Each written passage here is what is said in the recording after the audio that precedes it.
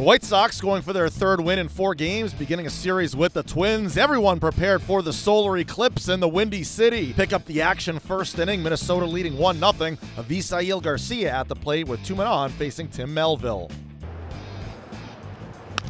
Here's Garcia, he's going to pick him up with a base hit to center. Moncada home. Here comes Abreu. 2-1 Sox. Nice going, Avi. Rep pitch is swinging a high fly ball right center. This is crushed. Track to the wall. It's a 3-run homer. Light up that scoreboard. Sox now lead 5-1. As Abreu tags this ball left of center field, Buxton is back at the wall. It's gone. Abreu goes deep to lead off the 5th inning. It's a long fly ball to left field for Jorge Polanco, and Dozier will be the tying run. It's a 7-6 ball game on the 3-run homer for Polanco. 2 balls, 2 strikes, 2 outs. From the wind, the 2-2 pitch. Here it is. A swing and a pop-up. This should do it.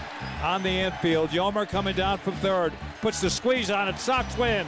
Sox win. The White Sox have now won 3 of 4 as they nip the Twins 7-6. Carlos Rodon the victory, allowing 2 runs and 6 1/3 frames, striking out 9. Avisail Garcia 3 hits and 2 RBIs. Minnesota's 4-game winning streak is snapped. Eddie Rosario and Byron Buxton extend their respective hitting streaks to 11 games in the loss.